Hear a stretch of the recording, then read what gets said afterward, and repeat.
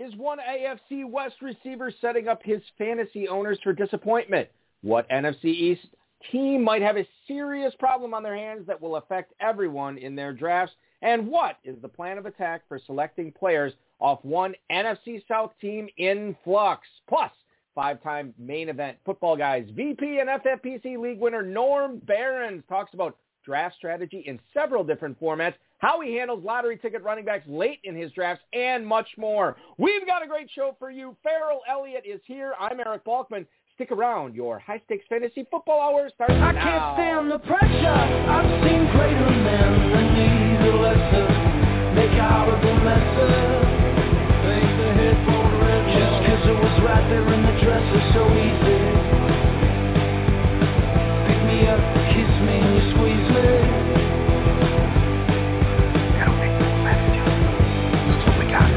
Broadcast live and heard around the world, you are now listening to the most entertaining hour of radio on the planet. Welcome to the High Stakes Fantasy Football Hour, presented by MyFFPC.com, with your hosts Eric Balkman and Farrell Elliott. The High Stakes Fantasy Football Hour is your home for analysis from the best players in the world. And now, because no one else was available, here's Eric Balkman and Farrell Elliott.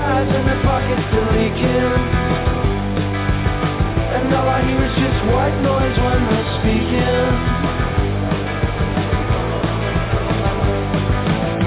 There's too much river from the voices in my head. Greetings and salutations to all of you Balkaholics and Farrelli. I just want to thank the Quiet Hollers for that theme music. We're getting some heat. Bill Quirby's actually reached out on Twitter. Hey, who is that? What's the name of the song? Well, it's the Quiet Hollers. The name of the song's Pressure. You can check it out at quiethollers.com or anywhere you purchase music. And I want to welcome you in to the latest episode of the High Stakes Fantasy Football Hour, presented by MyFFPC.com. I am, of course, your slightly above average host, Eric Balkman. My co-host is the definitive commissioner of fantasy football, Farrell Elliott. Coming up on tonight's show, we're going to share some conversations with you about the latest NFC running back, quote, in the best shape of his life, and why one proven tight end coming off a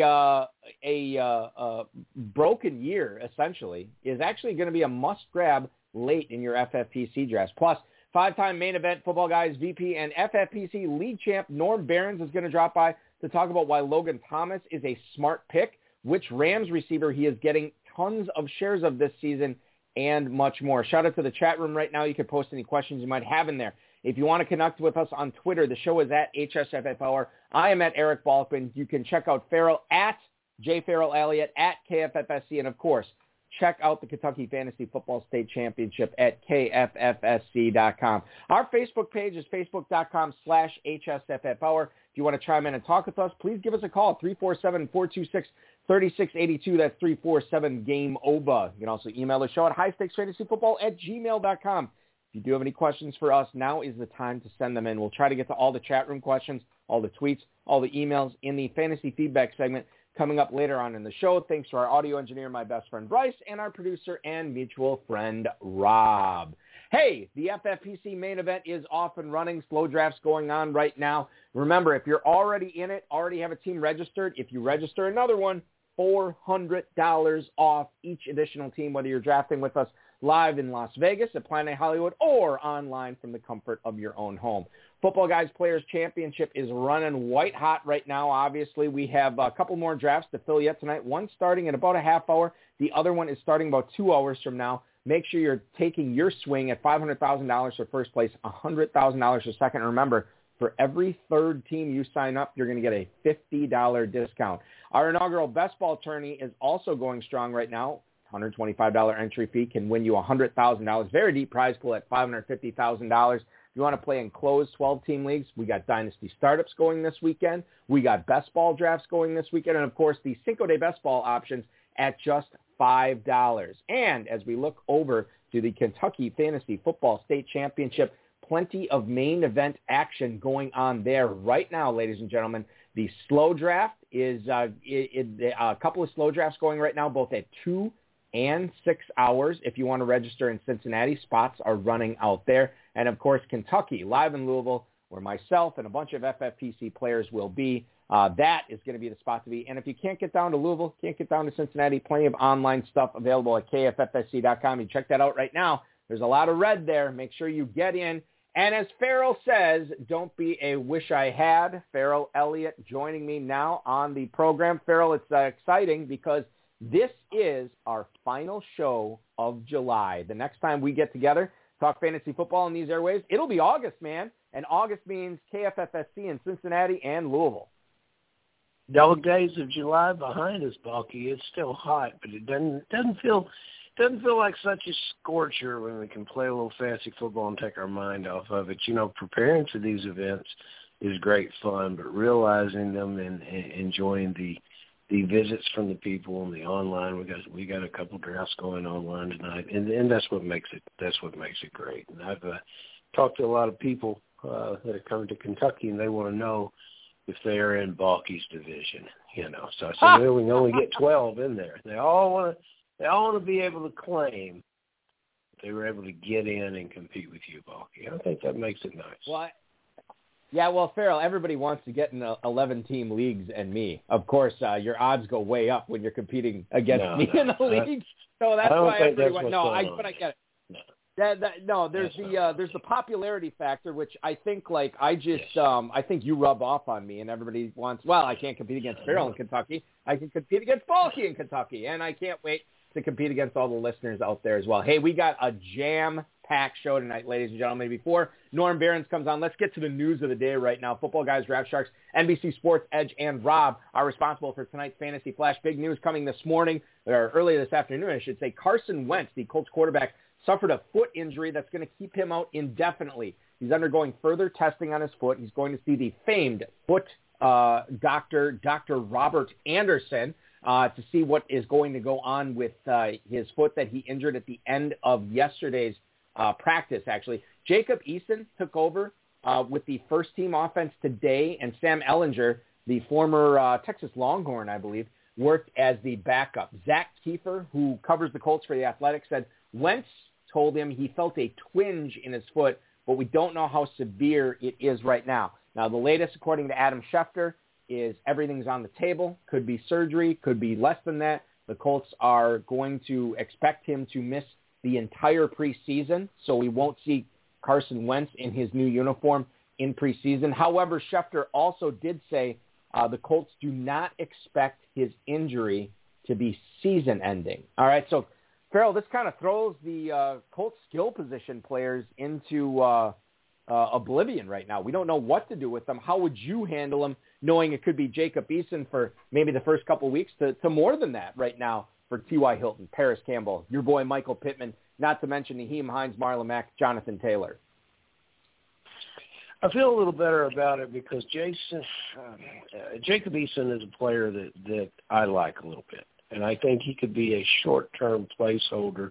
It will improve the options for the running backs, and they have 4 of them. And so behind that offensive line, this could be a run-first football team until we wait for Carson to return. I'm just very hopeful that he can return and return quickly and not rush it back. And I think that's what Eason allows for the team. You know, he's a good player.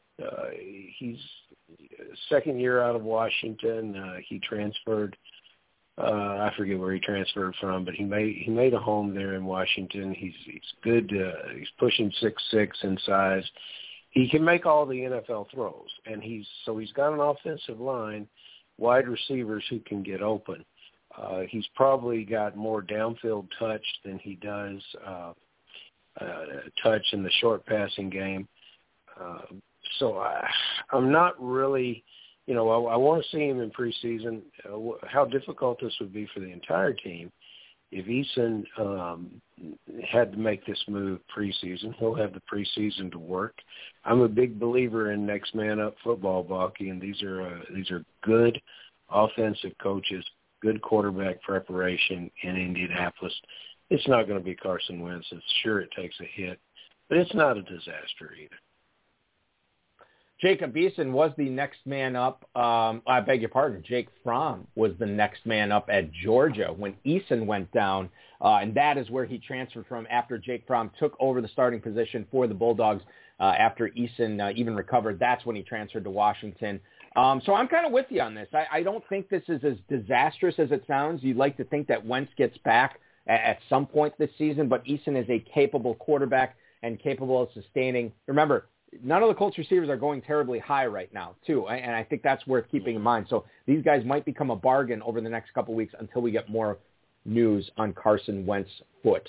Let's go over to Denver. AJ Schultz on Twitter says that Vic Fangio, the head coach of the Broncos, thinks that Courtland Sutton is, quote, still holding back a little bit as he comes back from a torn ACL in 2020. Fangio went on to say he wasn't trying to provoke alarm and that Sutton is indeed progressing, but Fangio said that earlier this month he was going to manage Courtland Sutton's reps through camp.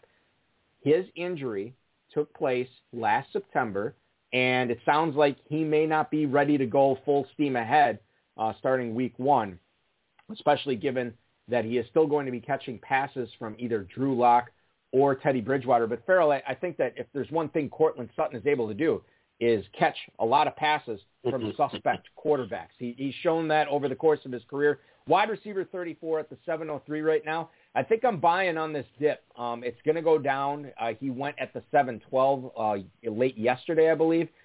He could fall to like the mid-8th, late 8th round with this news. And I think I'm buying on that. You know, if I can still get him as my wide receiver 4, even wide receiver 5, I think this is a smart investment, even despite this news. Very, very attractive there. You know, Judy jumped him in drafts about 2 weeks ago, and Judy's got the same situation dealing with quarterbacks that he hasn't had the experience with. I think what Sutton needs is to get in a preseason game, catch a ball, get hit, and I think everything will be all right from there. It's quite understandable that he would be holding back a little. Got to trust your body, but football contact and getting up and getting back in the game will be the quickest way for him to develop that trust. And soon we'll see the Courtland Sutton that we previously saw because he's a magnificent player. And in the 8th round, Balky, you're just picking guys' pockets. Yeah, this is Michael Thomas, Juju Smith-Schuster, Devontae Smith territory, DJ Chark, Tyler Boyd, Deebo Samuel. He's going ahead of those last 3 right now, and he probably will fall beyond them, no question. I know another guy that's looking forward to getting hit in real-life action. According to the Tacoma News-Tribune, it's Rashad Penny, who was at 230 pounds last year. He's down to 223, and he feels, quote, way faster in Seahawks training camp. So I think the takeaway here is if he is healthy and feeling faster, it means that this surgery that he had in his knee in June, he's already good to go on. He's only 25 years old, obviously a former first-round pick, and certainly the clear handcuff to Chris Carson. In fact, he might be more than a handcuff to Chris Carson right now. Farrell, you look at the former first-round pick, Rashad Penny's ADP, running back 53 at the 1401. To me, even if you don't have Carson, and maybe especially don't have Carson, Rashad Penny is a smart investment here at that 13-14 turn. Yeah, and if you're looking to add a running back in those positions, the pickings are very, very slim. And usually it's limited to guys that are going to catch the ball. James White, Gio Bernard. I think Coleman is in that neighborhood. So, yeah, why not? Now, no matter what round these guys are going in, and I love that. He's dropped from 230 to 223. Light breakfast and skipped lunch. I don't – but, you know, he's feeling fast, so that's great. But these backs in Seattle, you know, they've always been a puzzle. They've always been a mystery to me. Puzzles can be solved. Mysteries can be investigated. I'm through doing either in the Seattle backfield. I'm going to let someone else pick that player and move on with them because I've never, he and Carson, I've never been anything but confused about what they're going to do and when they're going to do it. So these guys, not for me, Balky. But, yeah, 14th round, why not if you feel that way? Why not, indeed. In fact, we're going to talk to our guest tonight, Norm Behrens, about that very thing, these lottery ticket running backs in the second half of Football Guys drafts.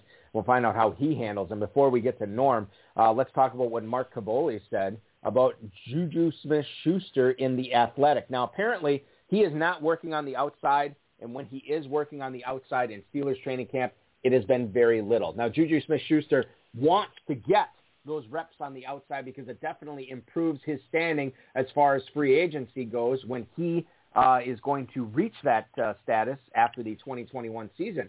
But for fantasy owners, Farrell, I think this is a boon for Juju Smith-Schuster because if he's in the slot, he's going to get a lot of cheap targets over the middle, and especially when we're questioning, or at least some people are questioning, how strong Ben Roethlisberger's elbow is this year. I mean, Smith-Schuster could be this year's Deontay Johnson and get a lot of stuff over the middle. How are you reading this situation, the fact that he has been in the slot so much in training camp? I'm very pleased with his numbers last year, and yes, I think this is natural for him, for fantasy numbers to explode. I like all three receivers here. Not like I like the guys from Dallas and that kind of mix, but I like these players to perform as they did last year and maybe perform better down the stretch.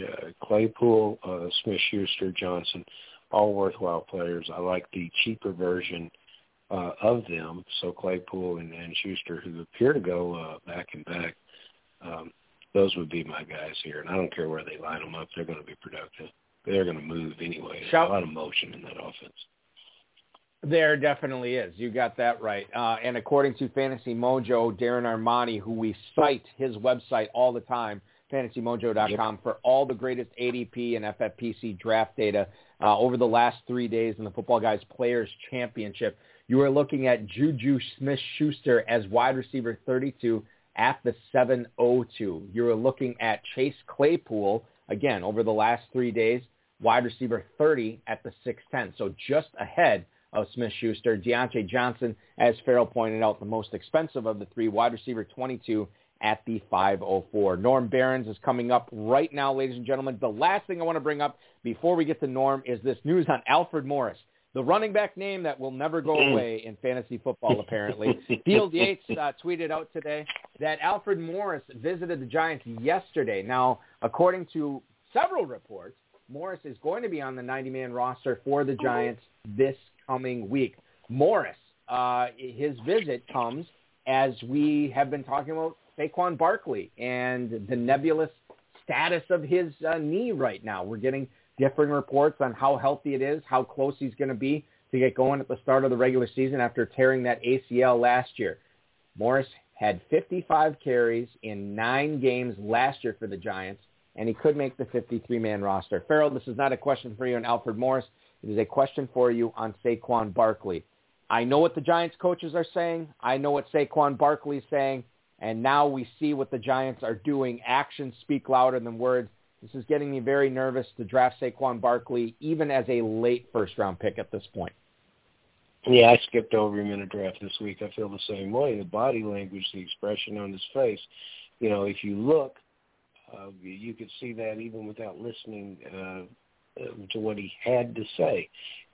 Something there is not right about this player. You know, there's Devontae Booker is moving up the boards somewhat as well. And, this doesn't bode well for the Barkley availability. And, oh, man, I hope I'm wrong because I want to watch this player play.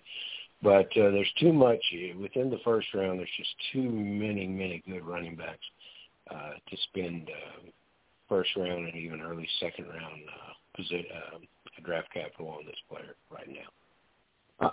Yep, totally with you on that for sure. Let's get our guest thoughts on that subject and much more. He is a fantasy football veteran of nearly 30 years, including 20 of those at the high-stakes level with a decade plus at the FFPC. In that time, he's won leagues in the FFPC main event, the Footballguys Players Championship, FFPC Victory Point Leagues, and Best Ball Leagues as well. He's here tonight to talk roster construction, player evaluation, and draft strategy in a variety of formats, and much, much more. You follow him on Twitter at AmityHooks. Please welcome in Norm Behrens. Norm, thanks for joining us on the show this evening. Hey, gentlemen. Thanks again for inviting me on. This is a real honor sitting down and talking fantasy football with players like you guys. Well, this is exciting to have you. And I should mention, too, and this is letting the cat out of the bag a little bit, but we are going on an hour early next week to cover the High Stakes Fantasy Football Hour, or the live on High Stakes Fantasy Football Hour Footballguys Players Championship Draft at 8 o'clock. And, Norm, you are in that league, right? So, and I don't know, I'm remiss, I'm lost here. I don't know what slot you have in that Football Guys Players Championship League next week. But what are you planning on doing with that in the first round? That's a 12 pick. I didn't realize that was you guys. I signed up for that only because I saw a lot of chatter in chat that seemed like people were goading, so I figured I'd sign up, and I didn't realize that everyone's a badge in that league. But I'll do fine. Excellent. That is excellent. I'm looking now. I think I'm pick 12. Okay, so 12th round, or 12th pick. So you have, I mean, there's a lot of different ways you can go with that. Obviously, you're not married to running back, receiver, tight end. It kind of depends upon, and this is the great thing because now you don't have to worry about what the people in front of you do. You're just going to be fungible no matter what, right?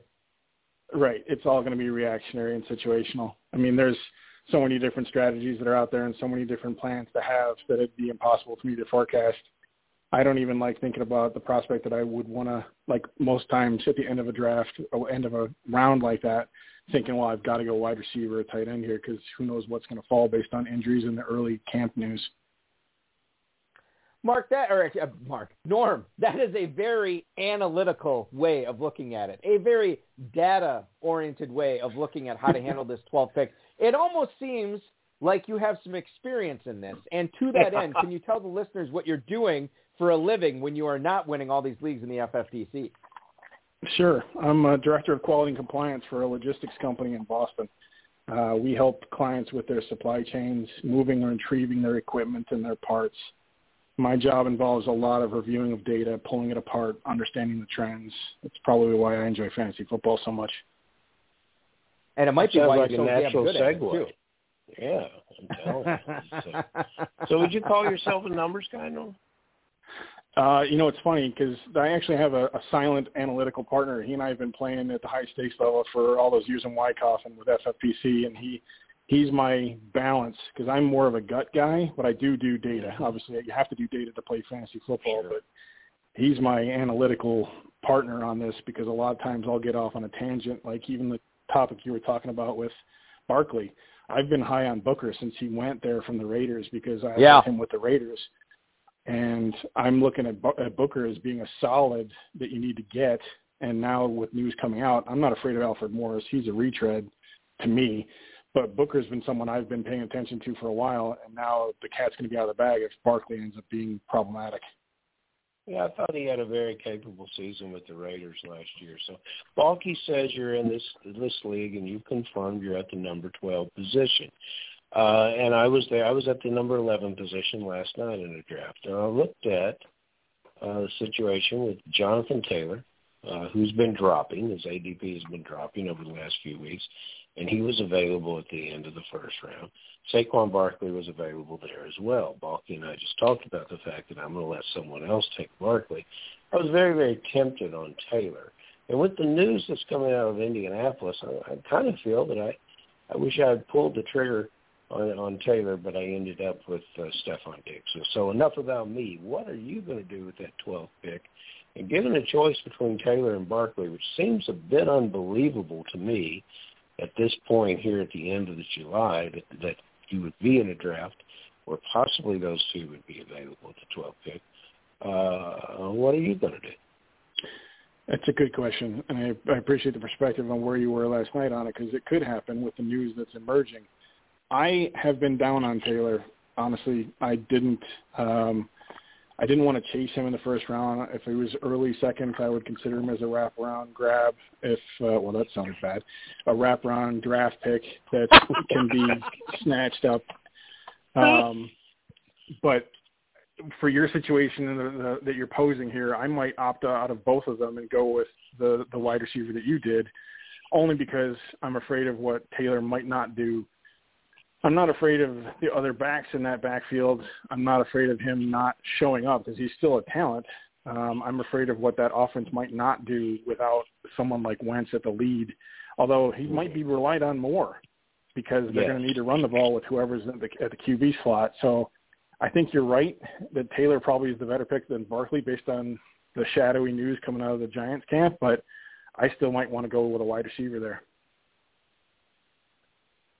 Logan Thomas, we've talked about him a couple of times over the last couple of months here, Norm, on this program.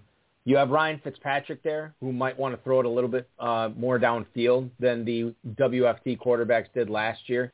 You add Curtis Samuel Adam Humphries, who I guess Fitzpatrick's been targeting a lot in training camp, and then the rookie out of North Carolina, De'Ami Brown. Why do you think Logan Thomas is still a good get at tight end for FFPC managers this year?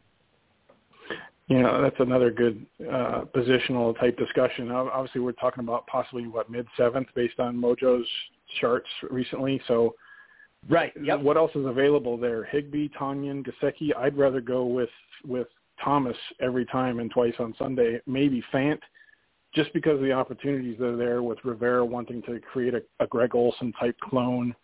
I think the only person who's really going to lose out in that offense with all that talent around him is going to be McKissick.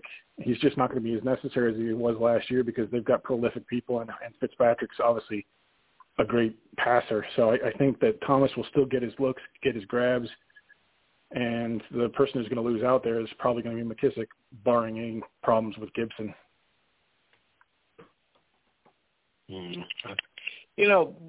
Speaking of losing out, you'll hear someone say when an announcement comes like Michael Thomas being injured in New Orleans, and the panic, in that our whole season is lost because our third-round receiver is gone. And I had Thomas on a couple of my early teams, and I certainly didn't feel that way, and I'm hopeful that he comes back. They're saying 5th or 6th week, and that's before the bye weeks. And, you can feel good about your roster from 1 through 20 and find a receiver to play. With all that being said, sometimes the receiver that I least expected to be available in this situation was Traquan Smith. But Traquan Smith was available 15th, 16th, 17th round. Is there not the type of belief of this player that doesn't warrant a higher draft pick? I might have negative recency bias on both Thomas and Traquan. They've seemingly burned me in leagues in the past, so I don't appreciate them as where I'd want them. I'd probably devalue them at least a round.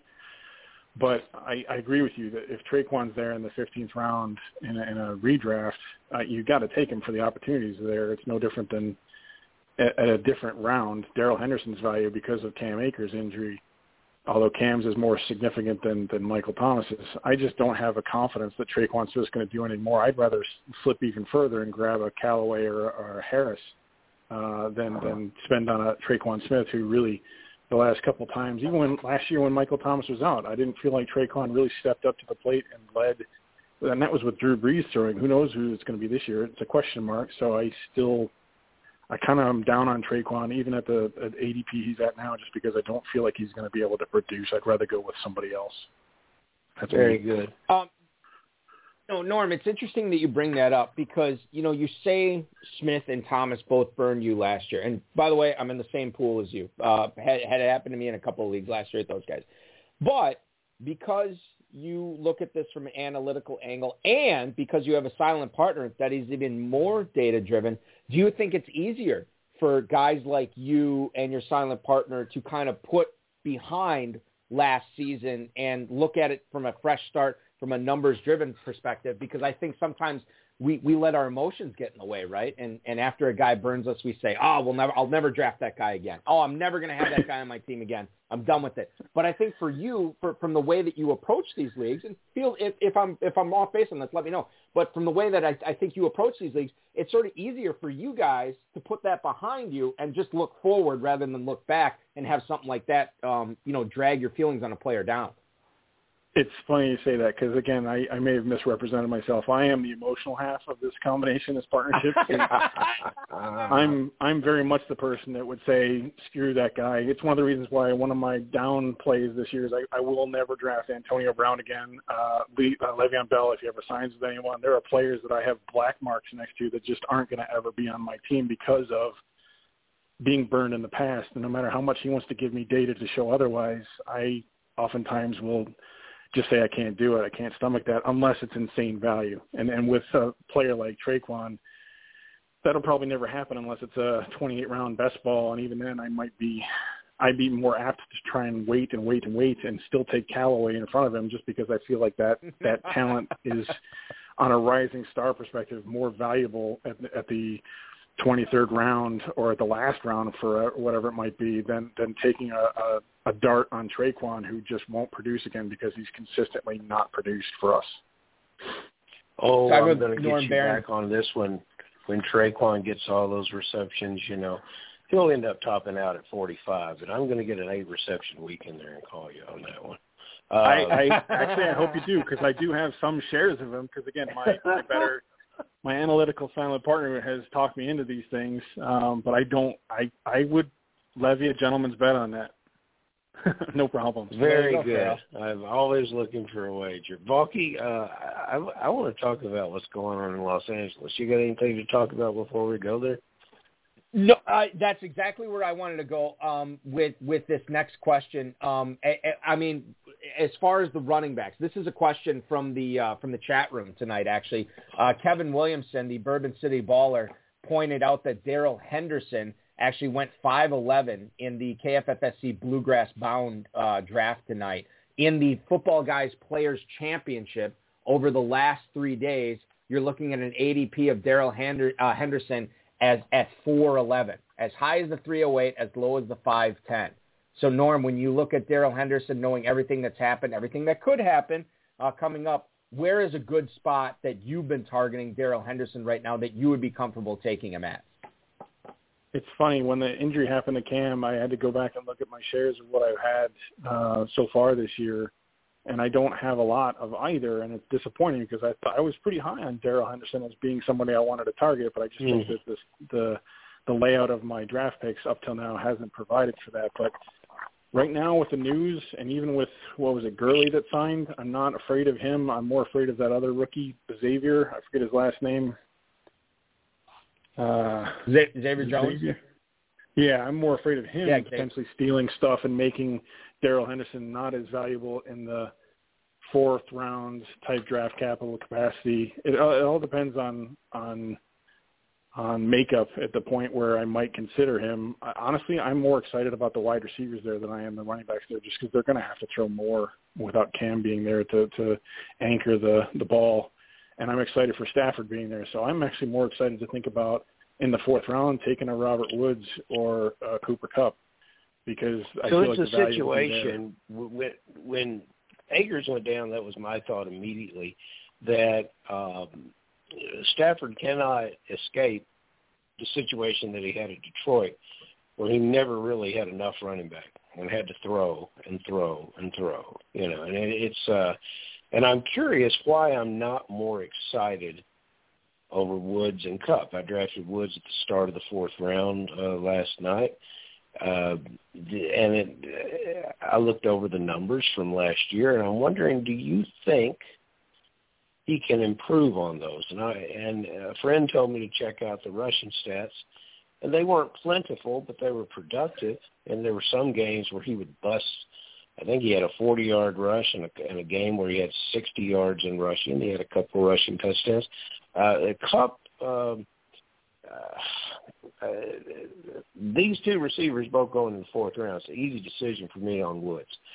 Do you see upside from what they produced last year with Goff, and how big of upside is it?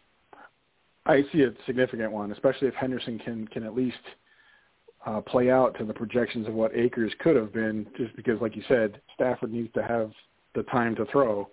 And I agree with you. Woods is the option for me over Kupp, just because I'm afraid of Kupp's knee. That injury in and of itself can be problematic, and it could cause him to be not reliable with that kind of draft capital.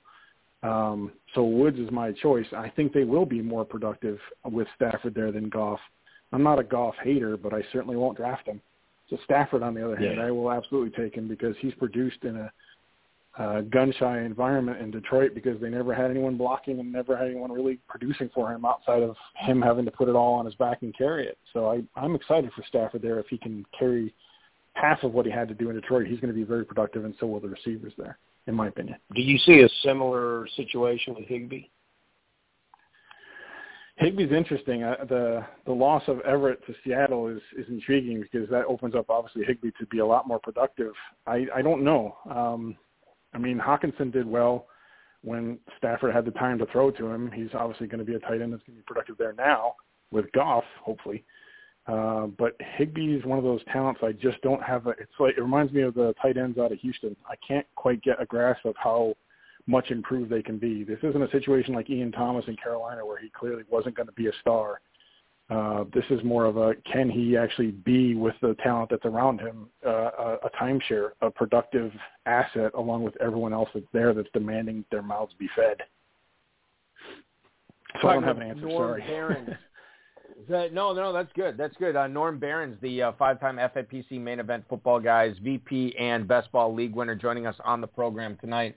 Let's talk Eagles running backs here for a second. Norm, the Eagles obviously have Miles Sanders as their starter. They had Boston Scott last year, yet they went out and drafted Kenneth Gainwell, and they picked up Kerryon Johnson off of waivers from Detroit. So if you are looking at either handcuffing Miles Sanders or taking a shot on a backup Eagles running back, if you didn't draft Miles Sanders, who are you putting your money on? Which of those Eagles running backs do you like best? I got to caveat it only because I would avoid the situation at all costs. Miles Sanders is the only one I consider, and I would only consider it later than a lot of other people would, because I don't trust the Eagles' offense to be productive this year as much as everyone wants them to be. So unless it's the best ball deep league, Gainwell is the person that I would target, only because he's just too electric and too shifty to not be worth a solid dart. But I don't have a lot of confidence in that offense other than, I have confidence in Sanders producing. I just don't want him. And I have confidence in Godert, unless the blonde Zach Ertz can actually rise up and be productive too. But I don't have a lot of confidence in that team. I don't know what it is. It strikes me as a trap. Draft Sharks Deep End podcast co-host Adam Krautwurst needs to get on a podcast with you, Norm, because I don't think I've heard opposite ends of the spectrum on the Eagles offense like I have from you tonight, and like I continue to hear from Adam Krautwurst on that podcast every week. That would be a lot of fun. But since we can't get him tonight, let's pick your brain a little bit more and talk a little bit about best ball versus best ball slim, because you've done a bunch of both this year in the FFPC. How does your preferred roster construction look like after those drafts? Obviously, best ball 28 rounds, best ball slim 18 rounds, no kickers, no defenses. When you begin a draft, do you sort of have a set number in mind you'd like to have at every position, or does it vary based on the flow of the draft? It varies, absolutely. Slim is something brand new to me. I have not played slim. We've done best ball deeps, the 28ers, and we do a lot of redrafts. I've done other leagues, like I did NFFC, which had a bigger roster set, but they didn't have as much reliance on the tight end, obviously. And then there's other leagues I've been in where there's deeper leagues, 14 teams or whatever. But 28-round best ball, the construction at the end is all going to be situational based on what I want. Obviously, we both will look for darts that we rely on, whether they're rookies or veterans. A lot of times at that end of the draft, it'll be obviously disposable, what's there in inventory. If there's not a lot of rookies, we'll switch to veterans. If there's not a lot of veterans, we'll target rookies. And again, going by the position. But makeup, we don't have a set makeup for those 28ers because there's so many roster spots to fill that you can't miss. The slims are harder.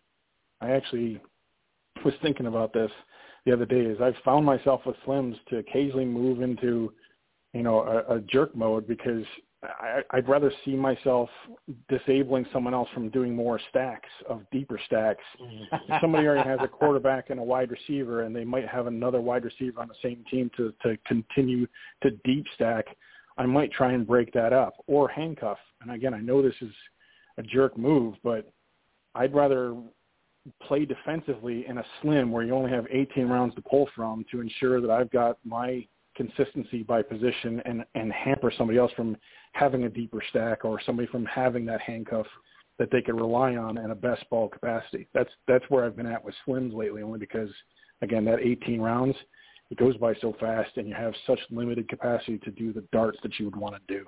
Our NFL football season goes by so fast. Those first 11 weeks go by even faster. But, more of my favorite thing is always a great thing for me. So this year we have a 17-game, 17-week season. And I'm curious as to how the extra week affects your thinking, be it roster construction, the kind of player you want. Balky might instruct us as to just exactly how the FFPC is handling the rules of the extra week. But I'm just curious about that because it's not something that I've thought a lot about, but I have been looking at the back end of that schedule for a number of teams to see who I can identify as a favorable schedule in a very long, or at least a very longer season. Yeah, the additional week is exciting for us as football fans, but it's definitely something as a fantasy football player we can't ignore. This is where the analytical comes away from the gut reaction of my drafting. Is I tend to overlook at schedules, and that's where looking at this season, the fact that there's 8 teams on a bye in the championship round of Week 13 and Week 14 is frightening. Not only that, but also the extra week in the playoffs. When you think of the stamina that's going to be needed for that extra game for some of these rookies and the veterans who aren't used to this, and with the overshadowing cloud that still might be COVID haunting us, there's a lot of risk there when it matters. The Week 13, 14 bye week, the playoff championship rounds, all of that is going to have implications that we will have even less control than we already had. Not that we had much, but there's a lot more risk to playing and the players we pick that we're not going to be able to control, but it's definitely something that, again, it haunts me a little bit.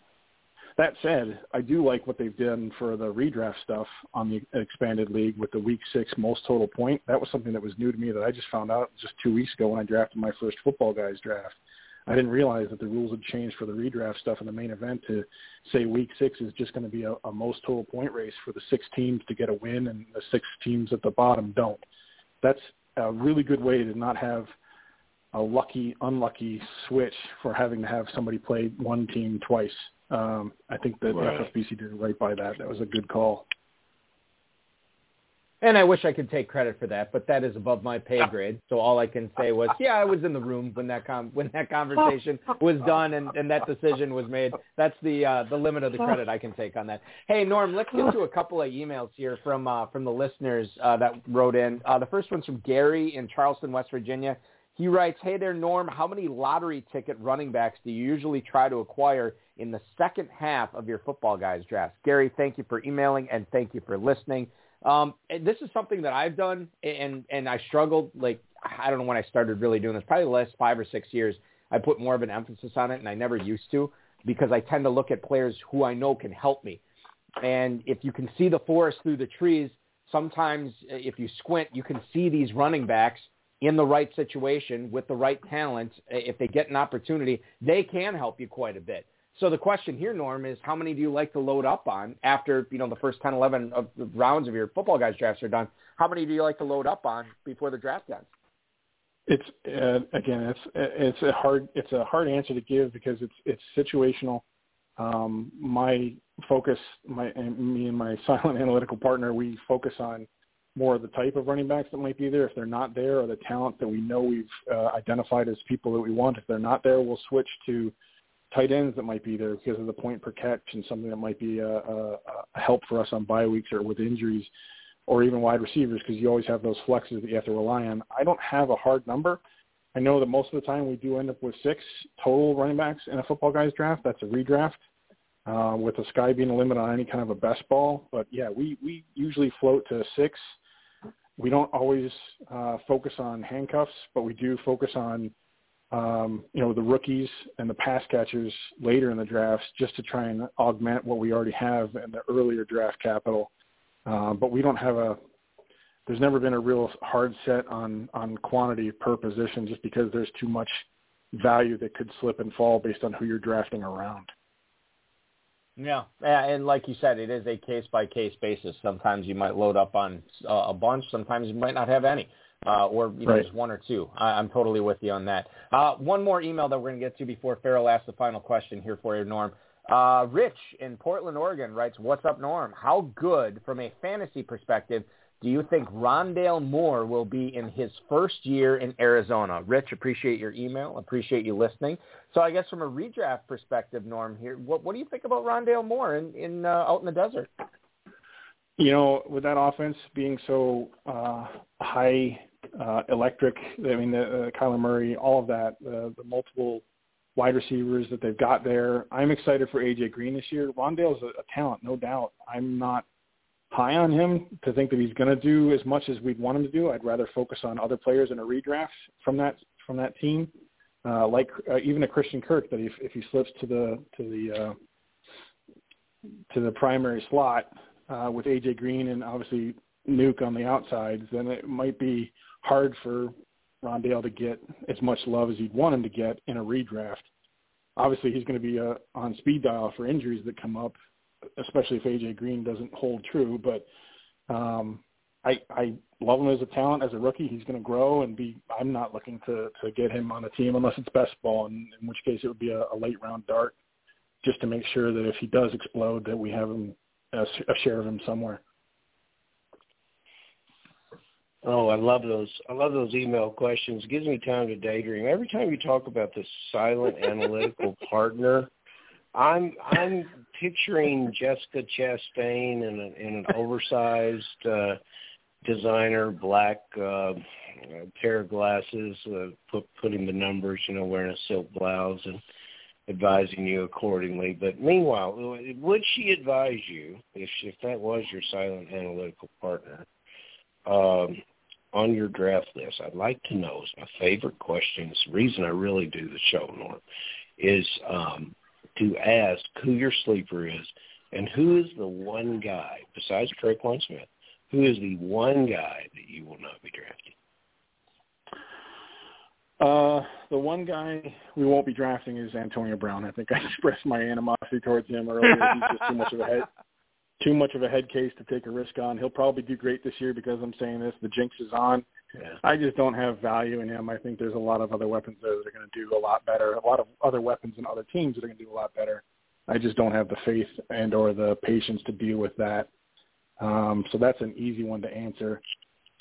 The sleeper is harder because there's so many different players out there, and I don't want to let loose the recipe for the secret sauce this season. If anyone's listening and playing against me, nobody's listening now. No, nobody. Just me. It's just me.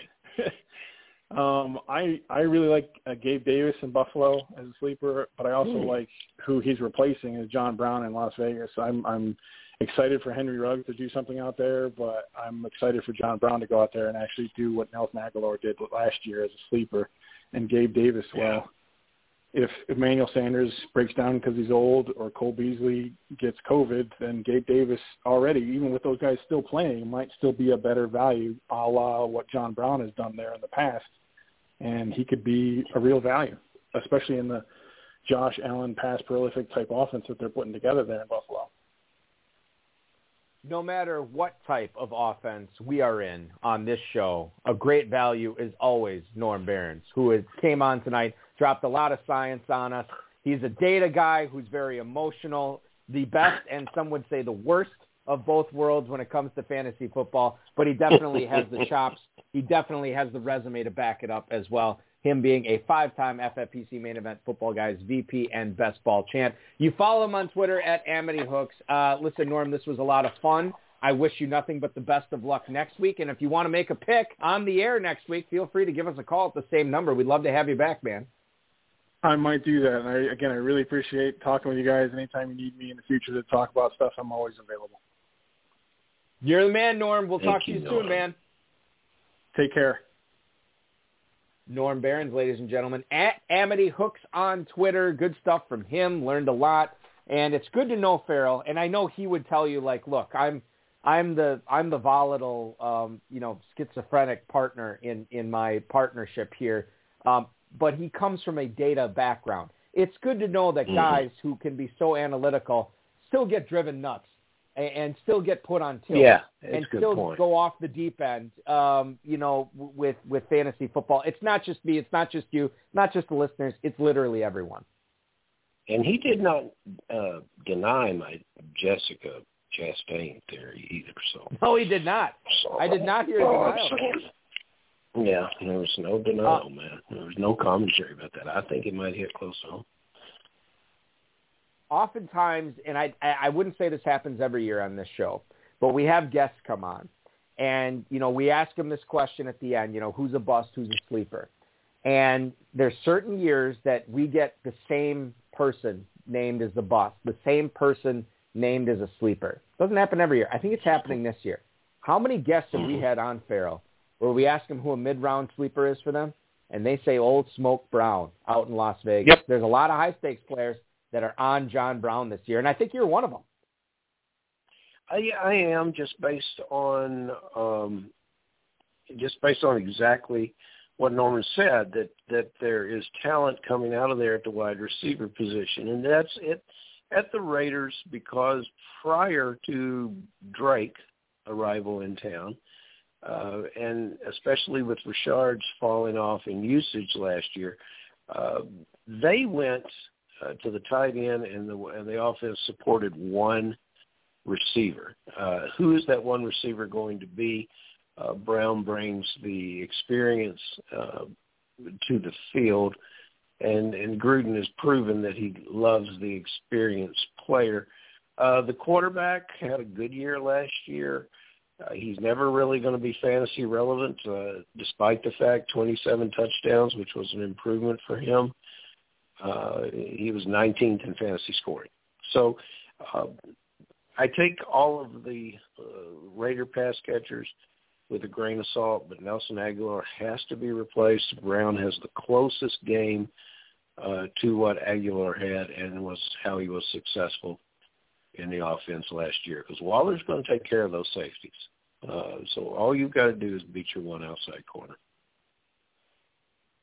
Farrell, one other thing we didn't get to in the fantasy flash up at the top of the show was the Eagles tight end situation. I can't remember if we talked about this previously, but Howard Eskin, the sideline reporter for the Philadelphia Eagles, says he hears there's a great chance Ertz is going to remain with the team to start the season. This is a player that wanted an extension, and obviously coming off a bad year, and the fact that he's 30 years old, he wasn't going to get it. It sounds like he got the permission to seek a trade.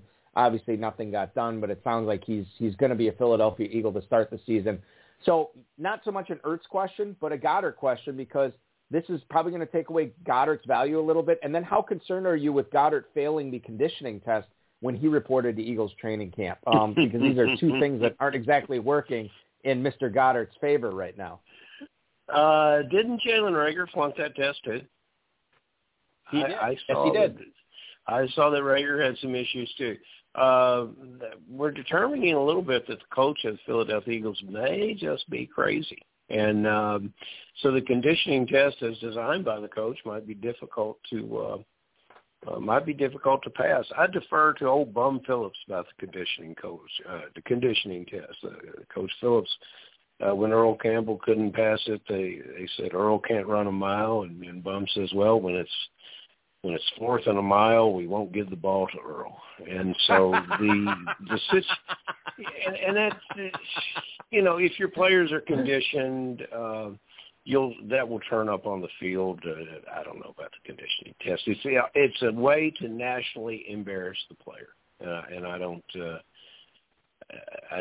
think that serves much of a purpose. And Philadelphia needs to find a way to bring the team together. Right now they've got a young quarterback, which is my understanding is that he commands the locker room. People really like him, but the front office is talking about trying to acquire Deshaun Watson. And but let me ask you your question, because you asked about the tight ends.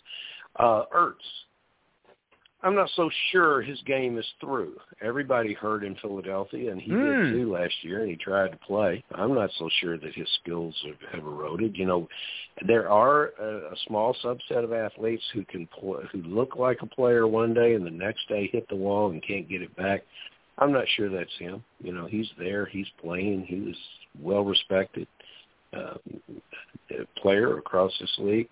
Goddard, I question again how often the quarterback is going to go through the progressions of the passing game and not take off running. Quarterback excels when things break down around him. And for fantasy players, we love that. For a football team, it could be a disaster.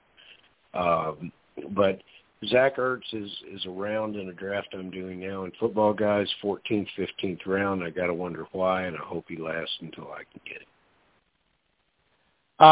I have been at least the vice president of the Zach Ertz fan club for the last half decade. I feel like he has always been disrespected. He always goes later than he should. And then I feel like last year was the first time he went early, or he did not outperform his draft slot. And now I feel like I'm off the Ertz train a little bit. But Farrell, I think you have me picking up my luggage and chasing that train down the tracks right now and seeing if I can hop aboard the caboose, at least in a couple of drafts, and see if I can't get Zach Ertz as a backup tight end. Some of my Kentucky teams, some of my private leagues this year. Might be worth it just to see what happens given the low draft capital. Let's get to one email. I don't think we'll have any time for any more than one email tonight, but I do want to get to Mike in Midfield Term, Pennsylvania. Wow, that's a city. How do you guys feel about Elijah Moore from a redraft perspective this season? Thanks, gentlemen. That is Mike in Midfield Term, Pennsylvania. Elijah Moore, Farrell, as we go to the Mojo ADP and see what his mojo is at right now. Currently, I know it's gone up. He is up to wide receiver 50 at that 10-11 turn. 10-10 right now. He's going right behind fellow rookie Jalen Waddle, going ahead of Henry Ruggs, Russell Gage, and Darnell Mooney. Elijah Moore's getting some hype. Is the hype warranted in New York for Mr. Moore?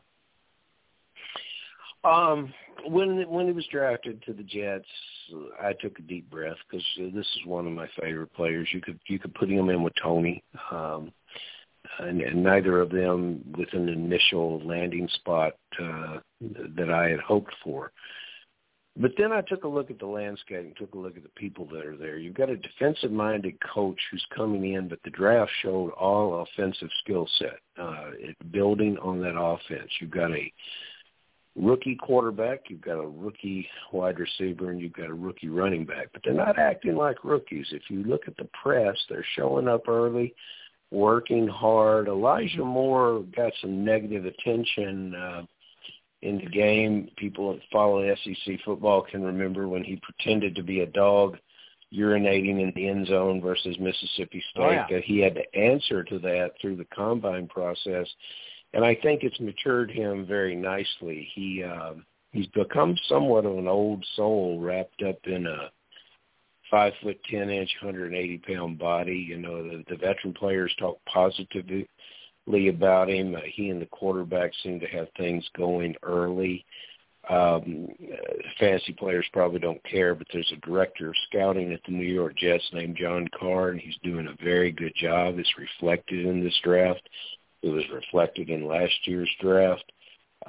There's a guy named Phil Savage, and Balky, you've heard of him. He's on the NFL Network. Yep. He used to run the Senior Bowl. And what he's got is a good relationship across with administrations across the Southeastern Conference, the Senior Bowl being in Mobile, Alabama. So they know the players. They know the players on the field and off the field. The kind of players that are going to play for Coach Robert Saleh's Jets are the kind of players that you want to root for. So if you draft this player, I think you're going to see him do well as the team progresses through the year. But I think he has a chance to really play beyond that position of the 10th round draft pick and be more of a 1-2 receiving threat. I see a lot of the other Jet receivers going later in the draft, and they probably shouldn't, because I think Davis and Elijah Moore are going to be a great tandem of wide receivers and a team that has really been looking for help over the years. And, you know, this team is going to have its ups and downs, but they're going to be able to answer and be competitive in games. Elijah Moore is a player that I want on my team, so I'm all for him. Yeah, and I like him too, and the fact that his draft capital is still at a very palatable spot right now, I'm all aboard. I mean, who else are you going to get at that spot that's going to have the upside there? So I'm with him. Remember, this was it A.J. Brown, was it DK Metcalf said that Elijah Moore was a better receiver than he was at Ole Miss. Well, it was Metcalf who said that, right? Mm-hmm. Yeah. So I mean, that's exactly right. They had great respect. They had great respect for this kid. You know, they left there when he was coming in, and yeah, that's something worthwhile to it's something worthwhile to carry on your resume. It certainly got the attention of not only John Carr but everyone else in the league. If you take away anything from this discussion tonight, it's draft Elijah Moore in the 10th round. If you take away two things from this discussion tonight, it's knowing that Kentucky Fantasy Football State Championship drafts in Cincinnati are 2 weeks away, and we are basically 4 weeks away from the Louisville drafts, the online slow drafts going on. You got to get in on this, kffsc.com. If you want to chat with Farrell about it, figure out what you want to do, if you want to expand your territory in the Kentucky Fantasy Football State Championship, 502-523-5057. Farrell, it's been a pleasure. We'll do this again next Friday, an hour early for some more live draft coverage. I'll be looking forward to it, Balky. Have a great weekend. Thank you, buddy. You too. Farrell Elliott, the definitive commissioner of fantasy football, and he joins us tonight. Now, I'm just looking at the Blog Talk Radio chat right now after Farrell pops off, and Wasp Guy, who just got done with a KFFSC draft tonight, is asking about Tevin Coleman versus Michael Carter. Now, I am of the opinion that I think Carter is probably the guy who is going to put up the best stats in New York. Farrell has brought me over to the other side of not eliminating Tevin Coleman. He likes Coleman this year, and I got to tell you, when you look at the ADP for Tevin Coleman right now in Football Guys drafts over the last 3 days, running back 58, he has creeped up to the 14th round, but I mean, there is a non-zero chance that he is the starter this year, even though Carter's running with the ones. Non-zero chance that Coleman's a starter. Who are you going to draft around him? Giovanni Bernard, Damian Williams, Javian Hawkins, James White, Darrell Williams. None of those guys really have a chance to start. Tevin Coleman does. So I think when you look at it from a draft capital, from a value standpoint, I think Coleman might be your guy there, or you could grab both of them and see what happens. You know, it's not like Michael Carter's going for exorbitant, crazy prices right now in Football Guys drafts. Running back 29 at the 701 for the guy running with the ones. Yeah, I can get on board with that.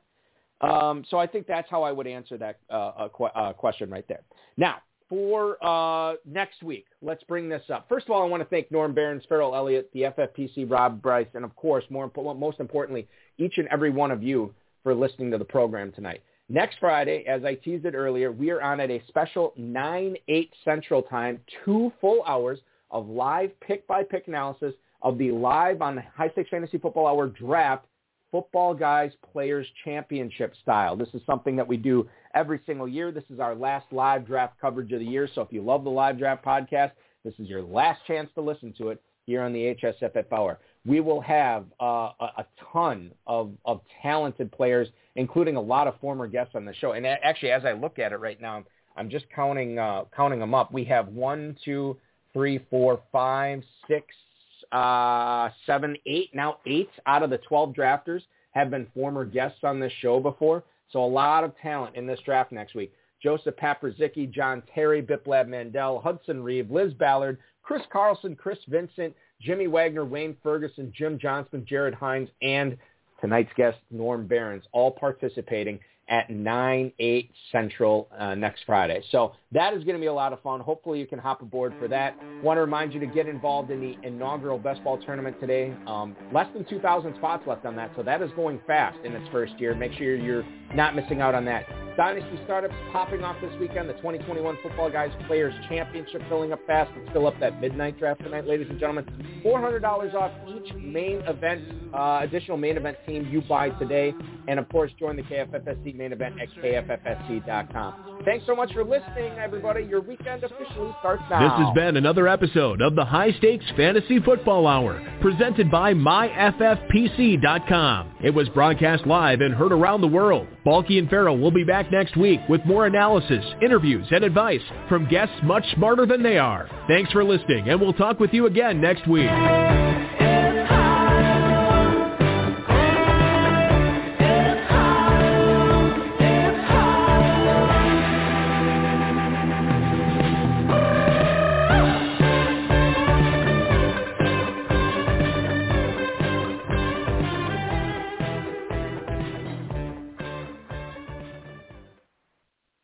pretty crazy that we're this close to Kentucky too.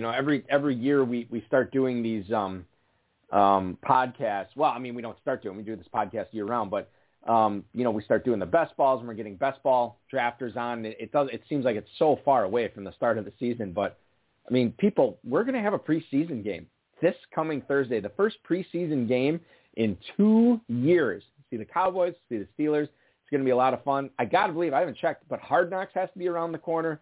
It's all happening, to quote Almost Famous. It is all happening, and we can't wait to see you out in Vegas. Hop in those draft rooms right now, ladies and gentlemen. They are going fast and furious right now. Don't miss out on your chance for any one of four separate six-figure grand prizes this year at the FFPC. Be good. We'll see you in the draft rooms this weekend, everybody. Thanks for listening.